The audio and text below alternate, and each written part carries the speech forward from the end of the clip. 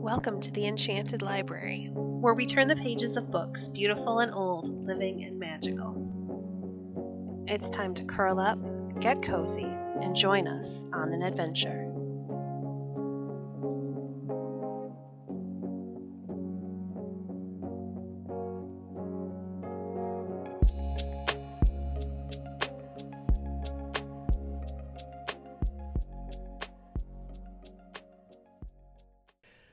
We're reading from Otto of the Silver Hand by Howard Pyle.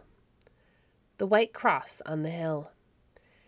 Where the glassy waters of the river Rhine, holding upon its bosom a mimic picture of the blue sky and white clouds floating above, run smoothly around a jutting point of land, St. Michaelsburg, rising from the reedy banks of the stream, sweeps up with a smooth swell until it cuts sharp and clear against the sky. Stubby vineyards covered its earthly breast, and field and garden and orchard crowned its brow, where lay the monastery of St. Michaelsburg, the White Cross on the hill. There, within the white walls, where the warm yellow sunlight slept, all was peaceful quietness, broken only now and then by the crowing of the cock, or the glamorous cackle of a hen, the lowing of kine, or bleating of goats, a solitary voice in prayer, the faint accord of distant singing, or the resonant toll of the monastery bell from the high-peaked belfry that overlooked the hill and valley and the smooth, far-winding stream. No other sounds broke the stillness, for in this peaceful haven was never heard the clash of armor, the ring of iron-shod hoofs, or the hoarse call to arms.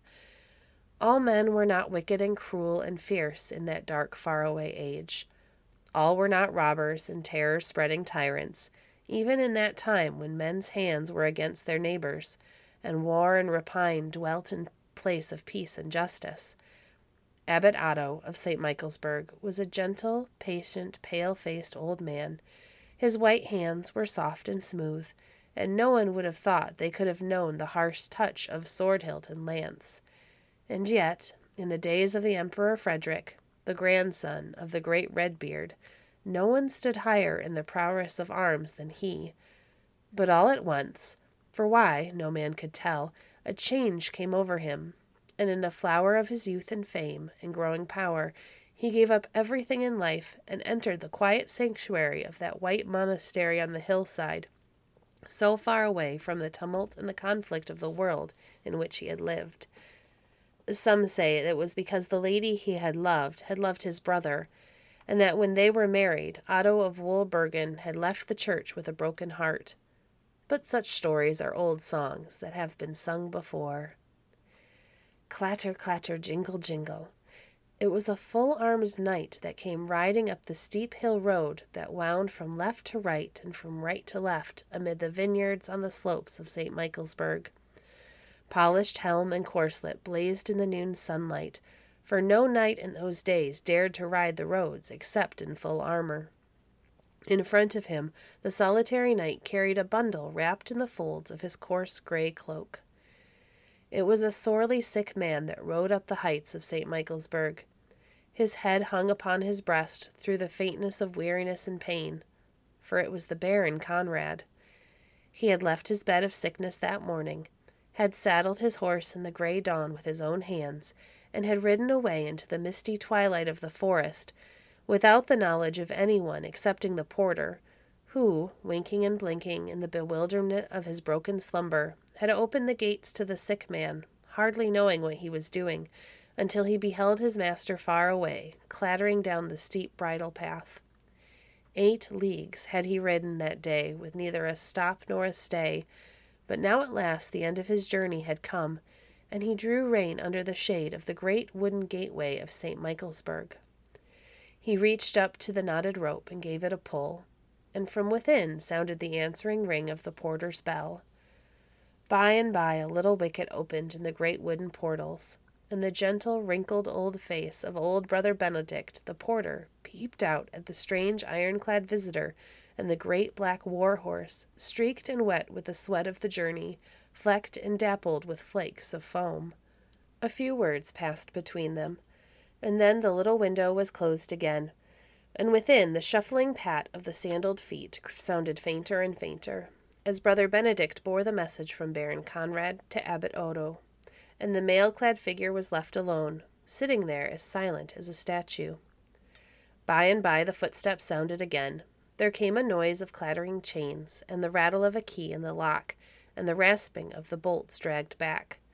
Then the gates swung slowly open, and Baron rode into the shelter of the White Cross, and as the hoofs of his war-horse clashed upon the stones of the courtyard within, the wooden gate swung slowly to behind him. Abbot Otto stood by the table when Baron Conrad entered the high vaulted room from the farther end. The light from the oriel window behind the old man shed broken rays of light upon him, and seemed to frame his thin gray hairs with a golden glory. His white, delicate hand rested upon the table beside him, and upon some sheets of parchment covered with rows of ancient Greek writing which he had been engaged in deciphering. Clank, clank, clank. Baron Conrad strode across the stone floor, and then stopped short in front of the good old man. "What dost thou seek here, my son?" said the abbot. "I seek sanctuary for my son and thy brother's grandson," said the Baron Conrad, and he flung back the folds of his cloak and showed the face of a sleeping babe. For a while the abbot said nothing, but stood gazing dreamily at the baby. After a while he looked up. "And the child's mother?" said he. "What hath she to say at this?" "She hath naught to say," said the Baron Conrad hoarsely, and then stopped short in his speech. "She is dead," said he at last in a husky voice, "and is with God's angels in paradise." The abbot looked intently in the Baron's face. "So," said he under his breath, and then for the first time noticed how white and drawn was the Baron's face. "Art sick thyself?" he asked. "Aye," said the Baron, "I have come from death's door. But that is no matter. Wilt thou take this little babe into sanctuary? My house is a vile, rough place, and not fit for such as he, and his mother with the blessed saints in heaven." And once more Conrad of Drachenhausen's face began twitching with the pain of his thoughts. "Yes," said the old man gently, "he shall live here." And he stretched out his hands and took the babe. "Would," said he, "that all the little children in these dark times might be thus brought to the house of God, and there learn mercy and peace instead of rapine and war." For a while he stood looking down in silence at the baby in his arms, but with his mind far away upon other things. At last he roused himself with a start. "And thou," said he to the Baron Conrad, "hath not thy heart been chastened and softened by this? Surely thou wilt not go back to thy old life of rapine and extortion." "Nay," said the Baron Conrad gruffly, "I will rob the city swine no longer, for that was the last thing that my dear one asked of me." The old abbot's face lit up with a smile. "I am right glad that thy heart was softened, and thou art willing to at last cease from war and violence." "Nay," cried the Baron roughly, "I said nothing of ceasing from war. By heaven, no! I will have revenge." And he clashed his iron foot upon the ground, and clenched his fists, and ground his teeth together. "Listen," said he, "and I will tell thee how my troubles happened. A fortnight ago I rode out upon an expedition against a caravan of fat burghers in the valley of Gruenhofen. They outnumbered us many to one, but city swine, such as they are not of the stuff to stand against our kind for a long time. Nevertheless, while the men at arms who guarded the caravan were staying us with pike and crossbow from behind a tree, which they had felled in front of a high bridge, the others had driven the pack horses off, so that by the time we had forced the bridge, they were a league or more away. We pushed after them as hard as we were able, but when we came up with them, we found they had been joined by Baron Frederick of Trutstrachen, to whom for 3 years and more the burghers of Gruenstalt had been paying a tribute for his protection against others.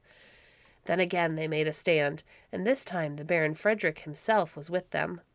But though the dogs fought well, we were forcing them back, and might have got the better of them, had not my horse stumbled upon a sloping stone, and so fell and rolled over upon me. While I lay there with my horse upon me, Baron Frederick ran me down with his lance, and gave me that foul wound that came so near to slaying me, and did slay my dear wife. Nevertheless, my men were able to bring me out from that press and away, and we had bitten the Trutz dogs so deep that they were too sore to follow us, and so let us go our way in peace. But when those fools of mine brought me to my castle, they bore me lying upon a litter to my wife's chamber. There she beheld me, and thinking me dead, swooned a death swoon, so that she only lived long enough to bless her newborn babe and name it Otto, for you, her father's brother. But by heavens, I will have revenge, root and branch, upon that vile tribe, the Roderbergs of Trutz.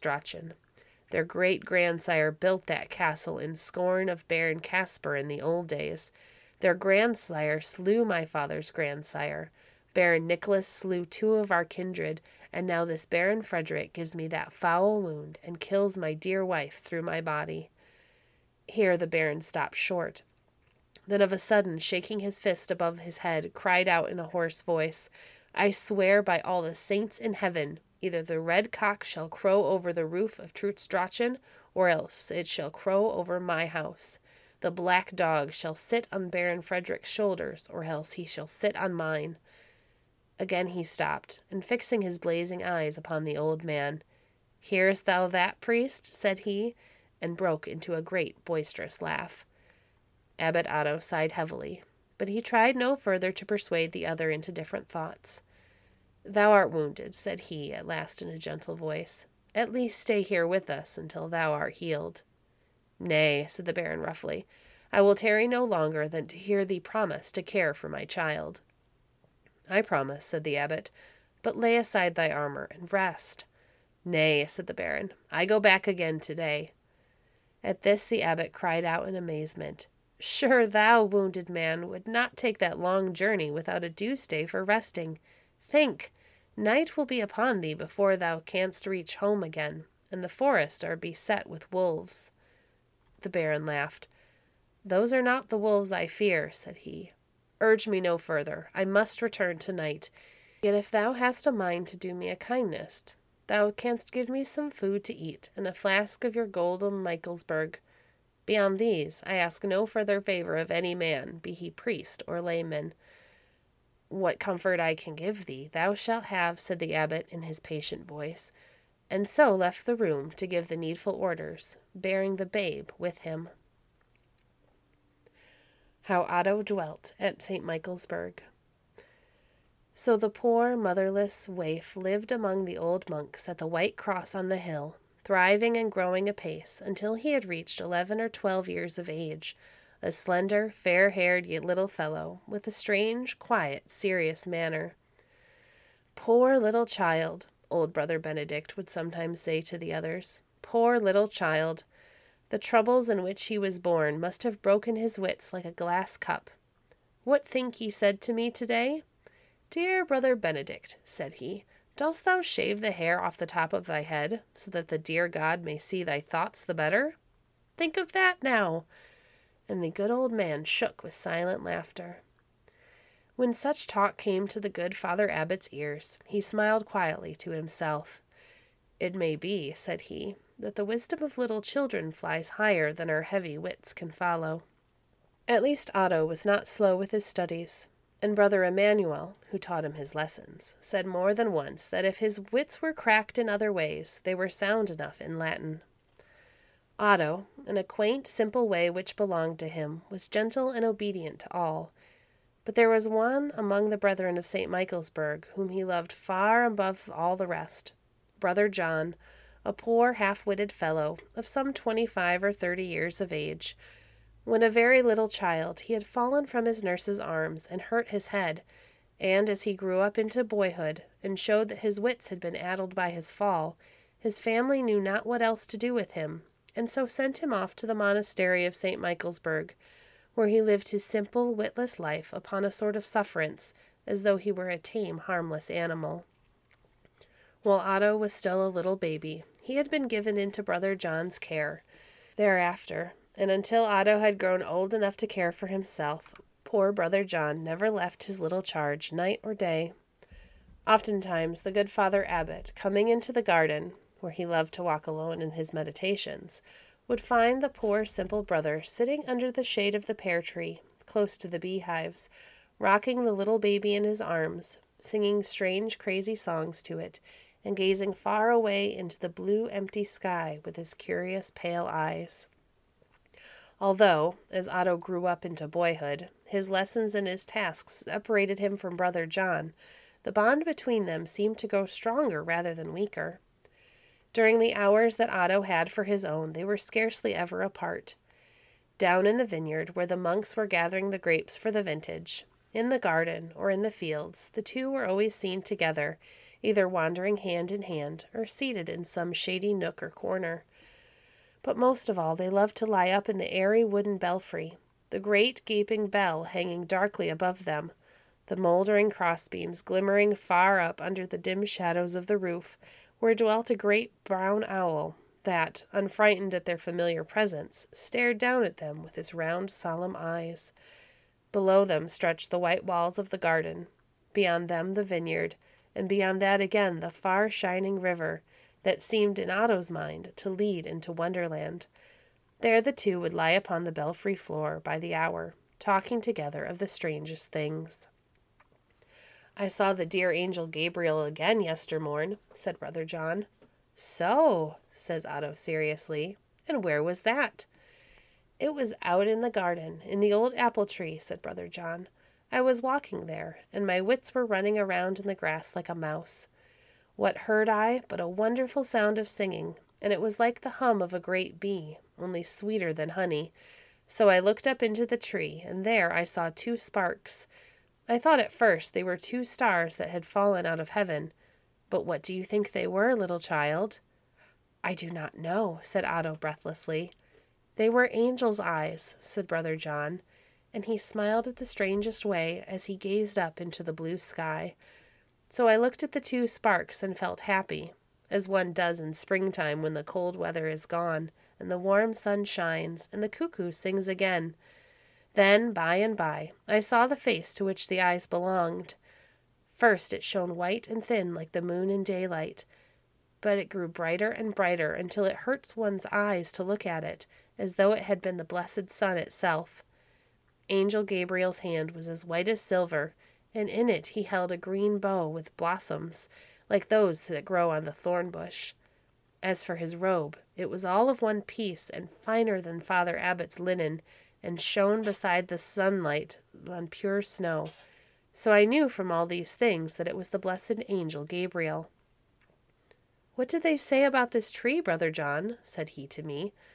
"They say it is dying, my Lord Angel," said I, "and the gardener will bring a sharp axe and cut it down." "And what dost thou say about it, Brother John?" said he. "I also say yes, and that it is dying," I said. At that he smiled until his face shone so bright I had to shut my eyes. "Now I begin to believe, Brother John, that thou art as foolish as men say," said he. "Look, till I show thee." And thereat I opened my eyes again. Then Angel Gabriel touched the dead branches with the flowery twig that he held in his hand, and there that was the dead wood all covered with green leaves, and fair blossoms, and beautiful apples as yellow as gold, each smelling more sweetly than a garden of flowers, and better to taste than white bread and honey. "They are the souls of the apples," said the good angel, "and they can never wither and die." "Then I'll tell the gardener that he shall not cut the tree down," said I. "No, no," said the dear Gabriel, "that will never do, for if the tree is not cut down here on the earth, it can never be planted in paradise." Here Brother John stopped short in his story, and began singing one of his crazy songs, as he gazed with his pale eyes far away into nothing at all. "But tell me, Brother John," said little Otto in a hushed voice, "what else did the good angel say to thee?" Brother John stopped short in his song and began looking from right to left and up and down, as though to gather his wits. "So," said he, "there was something else he told me. If I could but think of it now. Yes, good, this is it. Nothing that has lived," said he, "shall ever die, and nothing that has died shall ever live." Otto drew a deep breath. "I would that I might see the beautiful angel Gabriel sometime," said he. But Brother John was singing again, and did not seem to hear what he said. Next to Brother John, the nearest one to the little child was the good Abbot Otto. For though he had never seen wonderful things with the eyes of his soul, such as Brother John's had beheld, and so could not tell of them, he was yet able to give little Otto another pleasure that no one else could give. He was a great lover of books, the old abbot, and had under lock and key wonderful and beautiful volumes, bound in hogskin and metal, and with covers inlaid with carved ivory or studded with precious stones. But within these covers, beautiful as they were, lay the real wonder of the books, like the soul in the body. For there, beside the black letters and initials, gay with red and blue and gold, were beautiful pictures painted upon the creamy parchment. Saints and angels, the Blessed Virgin with the golden aureole above her head, good Saint Joseph, the three kings, the simple shepherds kneeling in the fields, while angels in glories about their brow called to the poor peasants from the blue sky above. But most beautiful of all was the picture of the Christ child lying in the manger, with the mild-eyed king gazing at him. Sometimes the old abbot would unlock the iron-bound chest where these treasures lay hidden, and carefully and lovingly brush the few grains of dust from them, would lay them upon the table beside the oriel window in front of his little namesake, allowing the little boy freedom to turn the leaves as he chose. Always it was one picture that little Otto sought, the Christ child in the manger, with the Virgin, Saint Joseph, the shepherds, and kine.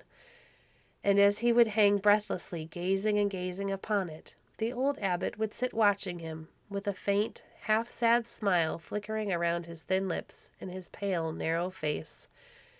It was a pleasant, peaceful life, but by and by the end came. Otto was now nearly 12 years old. One bright, clear day, near the hour of noon, little Otto heard the porter's bell sounding below in the courtyard. Dong, dong! Brother Emmanuel had been appointed as the boy's instructor, and just then Otto was coming into his lessons in the good monk's cell. Nevertheless, at the sound of the bell, he pricked up his ears and listened, for a visitor was a strange matter in that out-of-the-way place, and he wondered who it could be. So while his wits wandered, his lessons lagged. Postera fiba lustibrat lapade terras, continued Brother Emmanuel, inexorably running his horny fingernail beneath the line, Hume tempque aurora polo demoverat umbram. The lesson dragged along. Just then, a sandaled footstep sounded without, in the stone corridor, and a light tap fell upon Brother Emmanuel's door. It was Brother Ignatius, and the abbot wished little Otto to come to the refectory. As they crossed the courtyard, Otto stared to see a group of mail-clad men-at-arms, some sitting upon their horses, some standing by the saddle-bow.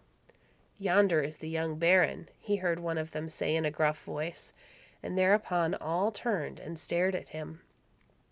A stranger was in the refectory, standing beside the good old abbot, while food and wine were being brought and set upon the table for his refreshment, a great, tall, broad-shouldered man, beside whom the abbot looked thinner and slighter than ever. The stranger was clad all in polished and gleaming armor of plate and chain, over which was drawn a loose robe of gray woolen stuff, reaching to the knees and bound about the waist by a broad leathern sword belt. Upon his arm he carried a great helmet which he had just removed from his head. His face was weather-beaten and rugged, and on lip and chin was a wiry, bristling beard, once red, now frosted with white. Brother Ignatius had bidden Otto to enter, and had then closed the door behind him. And now, as the lad walked slowly up the long room, he gazed with round, wondering blue eyes at the stranger. "Dost thou know who I am, Otto?" said the mail-clad knight in a deep, growling voice. "Methinks you are my father, sir," said Otto. "Aye, thou art right," said Baron Conrad, "and I am glad to see that these milk-churning monks have not allowed thee to forget me and who thou art thyself." "An it please you," said Otto, "no one churneth milk here but Brother Fritz. We be makers of wine, and not makers of butter at St. Michaelsburg." Baron Conrad broke into a great loud laugh, but Abbot Otto's sad and thoughtful face lit up with no shadow of an answering smile. "Conrad," said he, turning to the other, "again let me urge thee, do not take the child hence. His life can never be your life, for he is not fitted to it. I had thought, said he, after a moment's pause, I had thought that thou hadst meant to consecrate him, this motherless one, to the care of the universal Mother Church. So, said the Baron, thou hadst thought that, hadst thou? Thou hadst thought that I had intended to deliver over this boy, the last of the Vulifs, to the arms of the Church? What then was to become of our name and the glory of our race if it was to end with him in a monastery?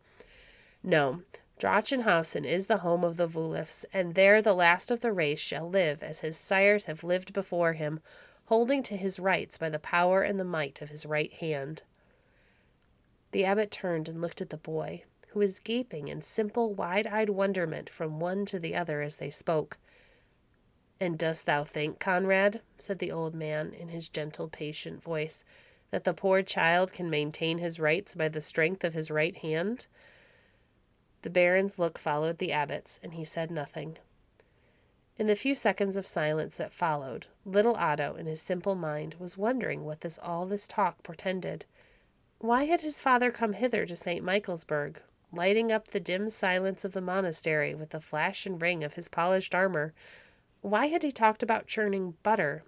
But now, when all the world knew that the monks of St. Michaelsburg made wine, it was Baron Conrad's deep voice that broke the little pause of silence. If you have made a milkmaid of the boy, he burst out at last, I thank the dear heaven that there is yet time to undo your work and make a man of him. The abbot sighed. The child is yours, Conrad, said he. The will of the blessed saints be done. Mayhap if he goes to dwell at Drachenhausen, he may make you the better, instead of you making him the worse. Then light came to the darkness of little Otto's wonderment.